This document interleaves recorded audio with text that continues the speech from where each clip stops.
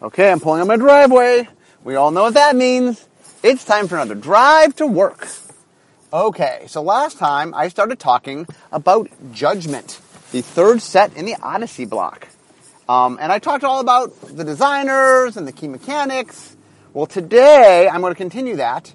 I'm talking about cards. So for today's podcast, and maybe the next podcast, we'll see how long this goes, I'm going to talk about just card stories. One of the reasons I really enjoy doing card stories is it's one thing to talk the overall structure, which I feel I always should do, but kind of talking about individual cards, you just kind of see a lot of how things came together in a sort of more personal way. And anyway, players like card stories, I like telling them, so I'm going to do them. So we're going to start with Balthar the Defiled. Okay, so for those that know the story, or maybe don't know the story, the main character was Kamal. His mentor was a dwarf named Balthar. And Balthar showed up in the previous set in Torment, in red, because he was a dwarf. But in the story, poor Balthar is killed. The mentor killed, Joseph Campbell.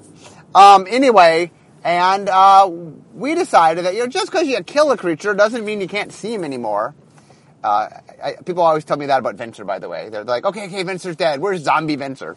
But in this case, we did in fact get a zombie version. In the story, he is raised from the dead by the Cabal, who they're kind of evil if you know much about the Cabal. But anyway, so we made a zombie version, Balthar the Defiled. So he's 2 BB for a 2/2, so 2 black and black for a 2/2. And he gives all minions +1/+1. And then for black, you can exile him. And then you reanimate. All players get to reanimate all red and black creatures. And so, anyway, it is a fun card. A couple things about it. One is it might be the only minion lord in the game, and we no longer support minion.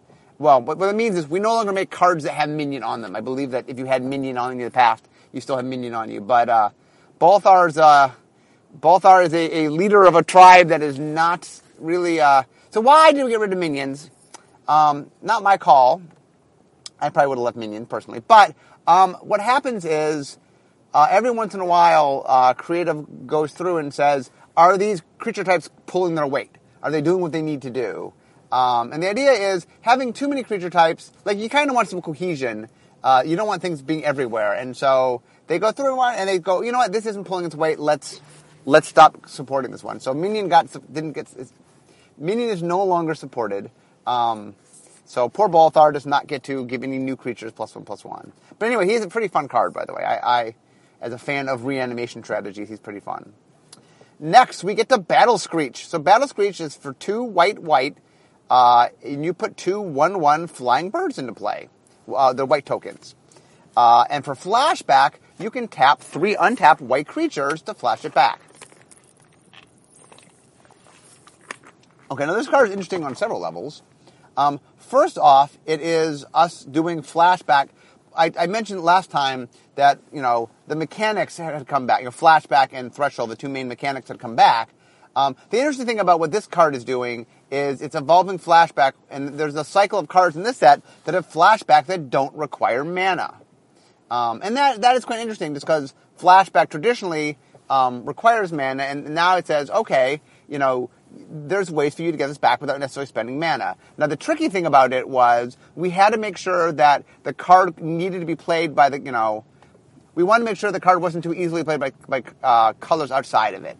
And so with each of these cases, we try to make sure to do things that tie them to the color. Obviously, the white one, it is to untap white creatures. So, the interesting thing, by the way, is years later and this wasn't true at the time, years later with Hybrid, we enabled the deck that didn't actually have white in it to flash this back.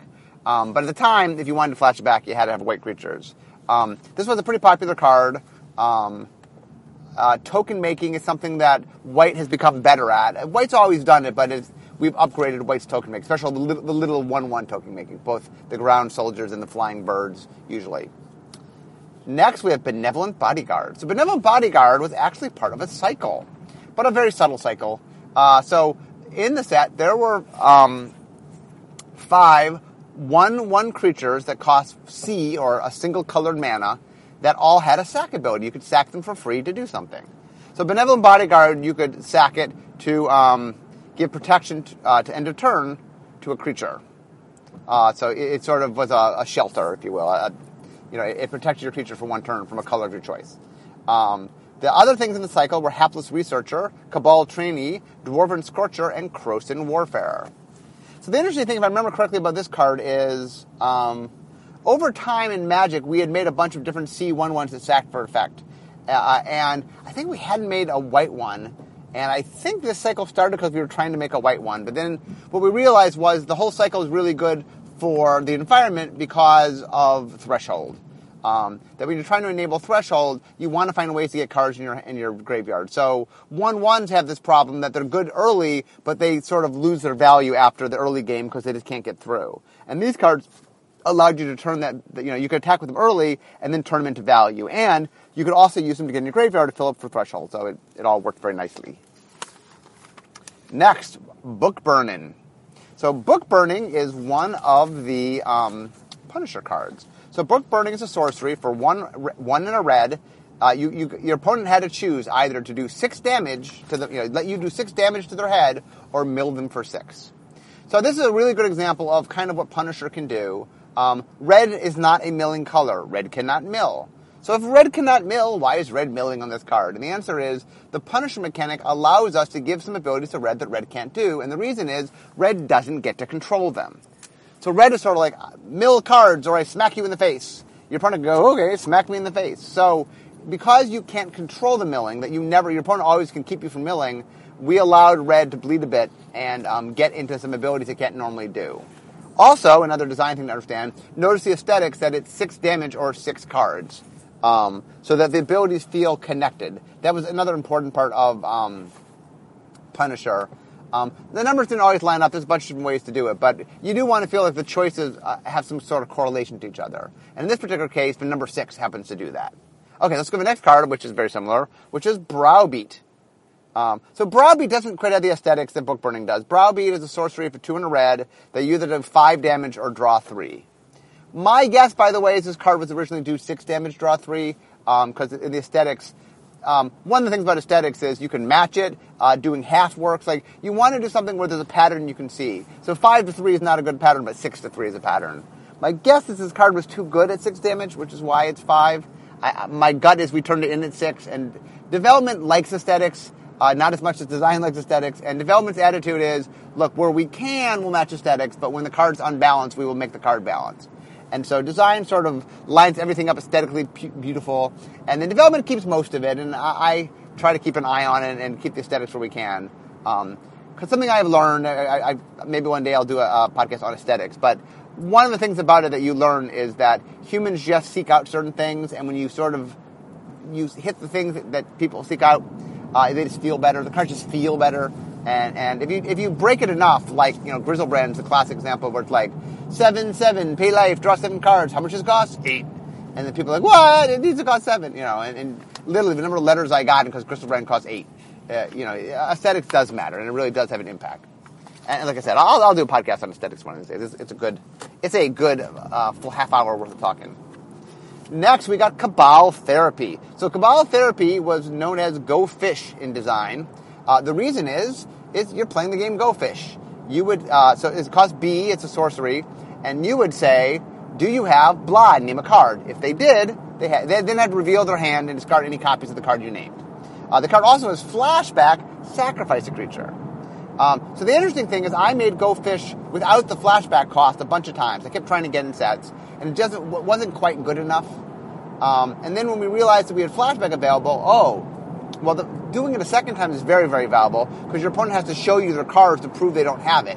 So if you can do it a second time, you now know their hand. And so adding the flashback on this card took it from being a not quite good enough to print to being a tournament quality card. This was played in tournaments. But anyway, one of the things that's fun about doing design is that you try to get cards in that you like, and for different reasons they don't get in, and so you keep trying to try them again or tweak them, and that Go Fish was a card that I tried to get in multiple sets, and finally finding a solution to getting it in, and to making it, a very playable card, anyway, it made me very happy. I was kind of happy this card ended up where it did. Next is Cage Mail. It's an aura, enchant creature, for 1W. Enchanted creature goes +2/+2 and can't attack. So this is something that we started doing. This is one of the early examples of this kind of card. What this card is doing is it has different value depending upon whether you play it on yourself or your opponent. Obviously it does the same things, but the point is, if I'm playing on myself, I'm going to put on something that's naturally defensive, then I'm just trying to make it bigger. And the fact that it can't attack, it's not too big a deal. I have a creature I'm intending to be defensive. Offensively, if my opponent is beating with something that I just can't stop, I put this on them to stop it. Now, it is a downside. It makes it better for blocking and such. But, if I'm really desperate to stop the thing that's going to kill me, well, hey, maybe I'm willing to make it bigger to stop it.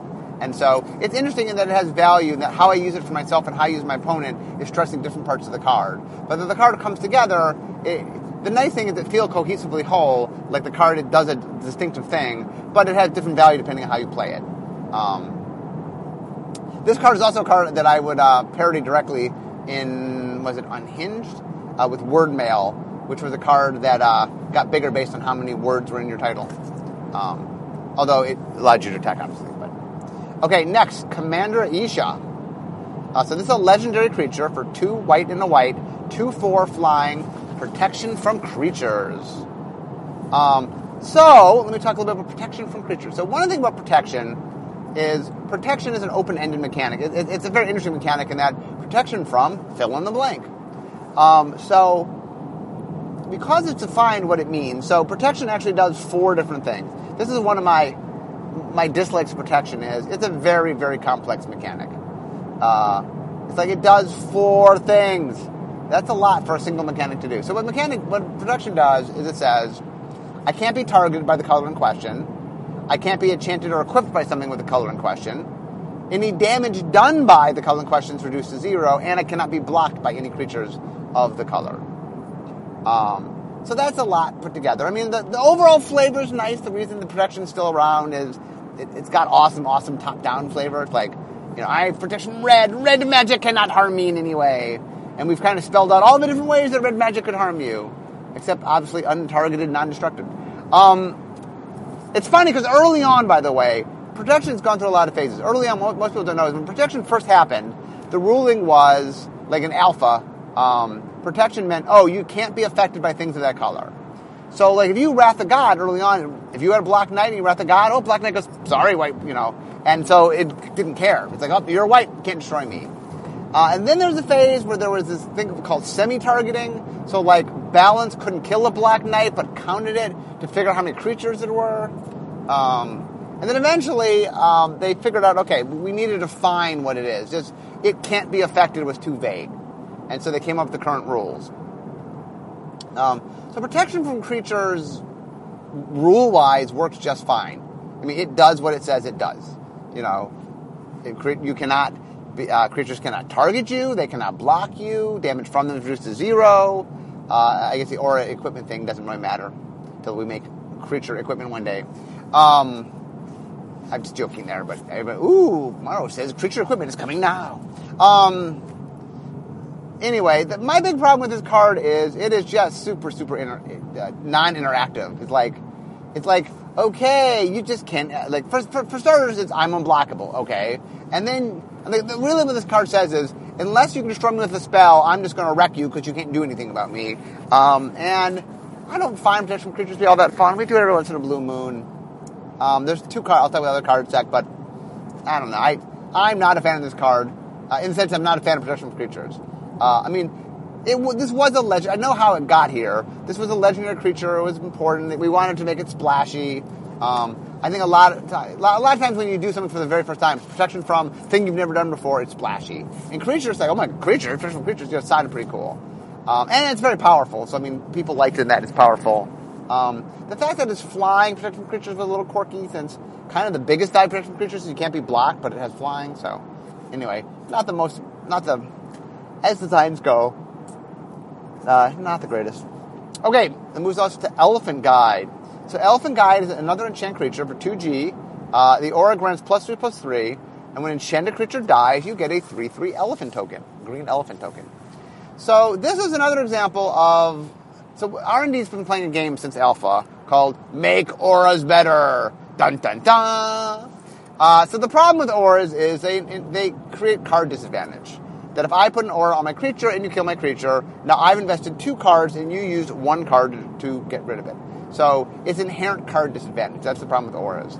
And along the way, so here's the real problem, I guess, is beginners love auras. They love auras. Auras are fun. I used to do a thing called Deck Clinic, where we would go to, when we went to events, back when I went to every convention under the sun, and we'd set up a little table, and people could come and show us their decks, and we would give them advice on how to make their deck better. And I had a bunch of, little truisms I would give, and one of the ones I used a lot was, here's a tip, try to have more creatures in your deck than creature enchantments. People love, especially beginners, love putting creature enchantments in the deck. It's fun. I mean, one of the reasons that Theros is what it is it's fun to build up your creatures.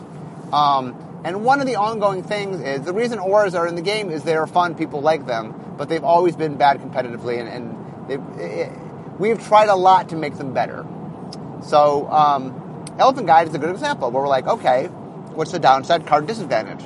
Oh, well, what if, if you put this on your creature, once the creature dies, if you get another permanent, then, it's not a card, but from a card disadvantage standpoint, you have a permanent. So, I'm losing 2 things but gaining 1, so I'm only losing 1. So it turns it back into a 1-for-1.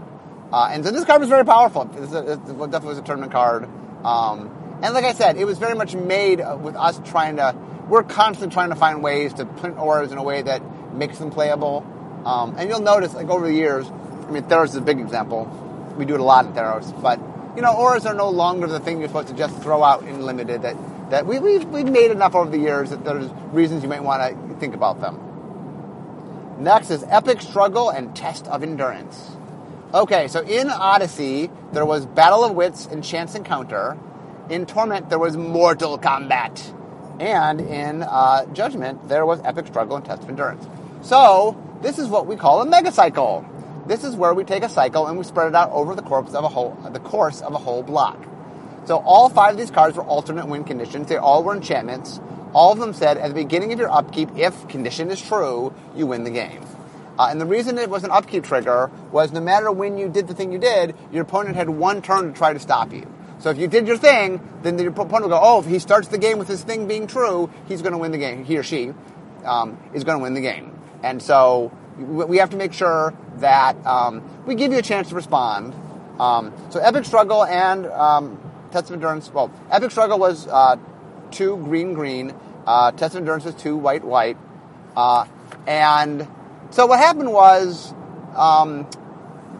Battle of Wits was the blow-away most popular one of this cycle. The other ones got played, and they were fun, casual things. But none of them really had the runaway success of Battle of Wits, which even showed up kind of fringe and constructed. So Battle of Wits we actually brought back. So it's funny, people ask about that. If we make a cycle, we don't feel obligated to bring the whole cycle back. And many, many times there's been one card that stood out and we brought the 1 card back. So Battle of Wits got brought back. It didn't have to live and die with its cycle. But the reason I like mega cycles is I have a lot of fun of sort of having something and creating some anticipation. And the fun thing about it is, when you saw 2 of them in Odyssey, you didn't right away necessarily know the names were somewhat connected, but you didn't know for sure that they were a cycle. But then when you saw Mortal Kombat, you're like, oh, there's a black set, there's a black one. Oh, there's 2 missing, it's white and green, and you can realize. And one of the fun things about designing sets is there's a meta design thing where you're trying to, you want to make people happy within the set, but you also want to sort of play between the sets, and making cards where people anticipate what's coming makes people happy, makes players happy. It's fun to have a pattern and complete the pattern. I talk about this all the time in my communications theory. People like completion. How do you give people completion? We'll set up the pattern so that you can then finish it. Sometimes structure is you set up a structure that naturally you can find an ending to, where your audience doesn't know where it's going. But another time, it's set up a completion they absolutely positively know where you're going, and then you get to meet the thing they know. It still makes them very happy. Okay, next, Urnum Jinn. So we did this weird thing in this block where in Torment we had Sengir Vampire, and in Judgment we had Urnum Jinn, both of which we were highly profiled in the ad campaigns. And the funny thing was, I mean, Urnum Jin in its day was a good card. It wasn't anymore. It wasn't very powerful at the time. And Sacred Vampire was never good. I mean, it was popular early on, but it was never good. And so we kind of brought back these two cards that were like, hey, look at this card that really isn't that good anymore. Like, it was a weird ad campaign on our part. I mean, they were familiar, and they're like, hey, remember this? There's nostalgia to it, but it was an odd choice. And it's funny. One of the things we sold, if you go look at the Judgment ads, they highlight that Urnum Jin is back, and they highlight the wishes. Now, the wishes make a lot of sense. Wishes were splashy, pretty cool. But Urnum Jin is like, hey, guys, you know how Magic is new and different, and we do crazy new things? Well, guess what? We also brought this card back. You know, anyway. Urnum Jin, by the way, for those who do not know, it is a 3 and a green. It's a 4/5 creature, and the upkeep is you must give your opponent a non-wall creature Forest Walk. And since odds are you would have forced to play this, it allows your creature to have it. You'd make one of their creatures unblockable. In its day, back when creatures were a lot worse, this was pretty good. You know, having 4/5 for 3 and green was so good that, like, okay, I'll put up with this disadvantage. There were also less creatures at the time, so I mean, back in the day, you know, Urnum Armageddon was a deck where you played. It was a white-green control deck where you would get out creatures, Urnum being one of the biggest, and then wipe the board with Armageddon, and then your opponent couldn't deal with this large creature. And so at the time, well, one of the best values for your money was Urnum Jin, but we've come a long way. Come a long way. Next is Genesis and Glory. So Genesis was for 4 and a green. It was a 4/4 creature. And it allowed you, during upkeep, to spend 2 and a green, and if you did, you could return a creature card from your graveyard to your hand. Glory was 3 white, 3/3 flyer, and it had the ability in your graveyard. Oh, sorry, the previous ability for Genesis was, if this is in your graveyard, then you have this ability every upkeep. And then Glory says, if this is in your graveyard, you could spend 2 and a white to give creatures you control protection from a color of your choice till end of turn. So there were 7 cards that were the incarnations, which were creatures that had abilities in your graveyard. There was a cycle of 5 of them that all granted a keyword ability, and then white and green, because it was the white and green set, each had an extra one that had an activated ability. The green one was triggered, and the white one was activated. And I remember I played a lot of Genesis. Genesis was a very fun card, and Glory, like I said last time, Glory was the pre-release card in Hebrew. Okay, next, Grisly Fate. Okay, let me answer. So Grisly Fate is 3 green and green sorcery to put 2 2/2 bears into play. But if you were at threshold, meaning if you had 7 more cards in your graveyard, instead of 2 bears, it put 4 bears into play. And it had a flashback of 5 green. So this card does a whole bunch of things. So let me start by asking the question I get most about this card, which is, Mark, did you name this card? Yes, I did. Grisly Fate, awesome name. By the way, a lot of people do not realize that Grizzly and Grizzly are not spelled the same, but because Grizzly, as in, like, you know, a horrible thing, actually spelled differently. But it makes Grizzly Bear, so da-da-da. Anyway, I like this card name. By the way, if you ask how many puns and card names I'm directly responsible for, the answer is a lot. I'm literally the person who, once we decided we're going to Wrath, said, okay, we're having Apes of Wrath, done. Now the problem is I don't get to do names much anymore, so other than I don't do names anymore. Anyway, I still try to get puns where I can. I put puns in design names all the time, but somehow people change them before they get printed. So if you bemoan the lack of puns, I apologize. I'm falling derelict in my duty. Okay, so the other thing about Grisly Fate, probably the more interesting thing, is that it did something that we do from time to time, and we often do in the third set, which is it has Flashback and Threshold. We combine them. So one of the things that we like to do from time to time, usually in the third set, is when there's 2 mechanics in the set that have crossover appeal, that we try to put them both in the same card. We don't always do it. You have to have a card that makes sense. This card actually worked really well. It was fun. Having Threshold making the card better and then giving it Flashback was pretty synergistic. And so this card played really well. It also, like, for example, it had the potential to make 8 2/2s, which was a lot. It didn't always, but it had that potential, which was pretty cool. Next, Krosan Verge. So there were 3 lands in the set, 3 non-basic lands, all of which were green-white affiliated. So one of there were 3 non-basic lands and 4 multicolor cards, all of which were white-green affiliated. So Krosan Verge, enter the battlefield tapped as the land, tap for 1 colorless, or 2 tap sack, you could go get a forest and a plains. Not a forest or a plains, a forest and a plains. And so this was our color fixing, and because it was a white-green set, we let you go get white and green. So one of our goals of the set was to try to make a viable white-green deck. So when Torment came out, we wanted to make a viable black deck. When Judgment came out, we wanted to make a viable white-green deck. And ideally more than one option. So we gave a bunch of land to really enable you to try to make a white-green deck work. This is one of the cards that really was trying to say, come on, play white-green. Speaking of white-green, the next card, Mirari's Wake. So when I first started playing Magic, I loved making just crazy fun decks. I'm a Johnny, for those that did not know that somehow. And I would make decks, and what I would do is I would make decks, I'd give them names, and I would give them, usually, like, I would name them like after a guy. Like, this was Siegfried, or this was Roy, or anyway. I did not name one Siegfried and one Roy, but I give them names, and one of my favorite ones, I don't remember his name anymore. It was like Gilfried or something. And it was this mono red deck that the center of the deck was a card called Gauntlets of Chaos, which was an alpha. So Gauntlets of Chaos is a very interesting alpha card. What it does is it makes all red creatures, it gives all red creatures +1/+1, and all mountains tap for an additional red.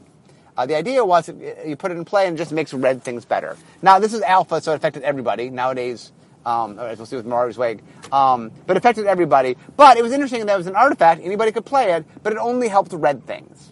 There were a few of those cards in alpha, not a lot. And it was interesting because while it was an artifact, it really was just meant for a red deck. And anyway, I played so much with that card. I loved Gauntlets of Chaos. Is that right, Gauntlets of Chaos? No. I'm naming the wrong card. Gauntlets of Chaos is a card from Legends, which was fun too, but that's not the card I'm thinking of. What card am I thinking of? Gauntlets. It is, I'm naming the wrong thing. It was in Alpha, Gauntlets of Might. Gauntlets of Might. Okay, see, I sometimes my brain actually remembers things. Gauntlet of Might is the card I'm talking about. Gauntlets of Chaos was a fun card that you could swap things. Anyway, I like that card too, but that was it. I also played Gauntlets of Chaos. But Gauntlet of Might is the card I'm talking about. So when we were doing Mirari's Wake, I thought it'd be fun to redo Gauntlets of Might, and here's the reason why. White is the Crusade color. It can give all your creatures +1/+1. Green had become the Mana Flare color. It's the one that can make all your lands get better. So I'm like, oh, well, white is Crusade, and green should be Mana Flare. So can't we put these together on one card? Yes, we can. And this was a very fun card. This card saw a bunch of play, and it was another card that really sort of said play white-green. Obviously, the shift between Alpha and then was it only affected your creatures, it only affected your lands. So it was Crusade for me, Mana Flare for me, and it was a lot of fun. It cost 3 green and a white. It was an enchantment. It gave all my creatures +1/+1, all my lands tap for additional mana of any color I could tap for. So next is Nantuko Monastery. So then Nantuko, this is another land. So this card is tap, add 1. At threshold, for green and a white, you could turn into a 4/4 with first strike till end of turn. So the idea here was, this was another of the lands. We were trying to make you playable in your white-green deck. We were actually trying to make it so you could play all 3 of the lands in your white-green deck if you wanted to. If you had a choice, you could have a choice. So Nantuko, one of the things that we did in Odyssey was I was playing around. I was very fascinated with the idea of having more than one creature type. This is kind of the precursor of us getting to race class. I just realized that there was a lot of flavor in having more than one creature type, and so the Nantuko were insect druids. That's what they were. They were this race of druid-like anamorphic creatures that were these cleric things. And they were very weird. Anyway, Odyssey was me sort of just experimenting with different creature types. Obviously, it would cause all sorts of problems when the next block turned out to be Onslaught, which had a tribal thing, which obviously we did not know at the time. But anyway, so this is the Nantuko. So the interesting thing people ask me is, so it turns into a 4/4 first striker. Well, where's the green part? Well, the green part is 4/4. that white wasn't supposed to get a land that got that big. And so green got fat and white got first strike was the idea. That's where that comes from. That's why it's a green and white. And the idea of a man land was we were trying to enable green white, and so we thought having a land you can animate. That's what we call man land, or person land, if you want to be more correct. Or thing land. I don't even know if it's a person.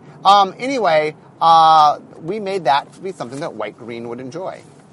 Okay, I am pulling up to Wizards, and I notice I've gotten to N, so that's about halfway through the alphabet, which means that we get another podcast where I will do the rest of the alphabet.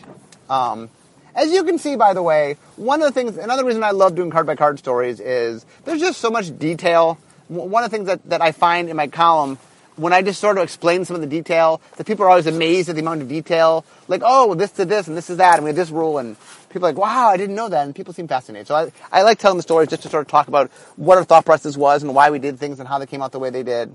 So, anyway, I'm here. I am parked, and it is time. So, as always, I love talking about magic, and I love talking about Judgment today, but even more, I love making magic. So which means it's time for me to go. I'll talk to you next time with more Judgment.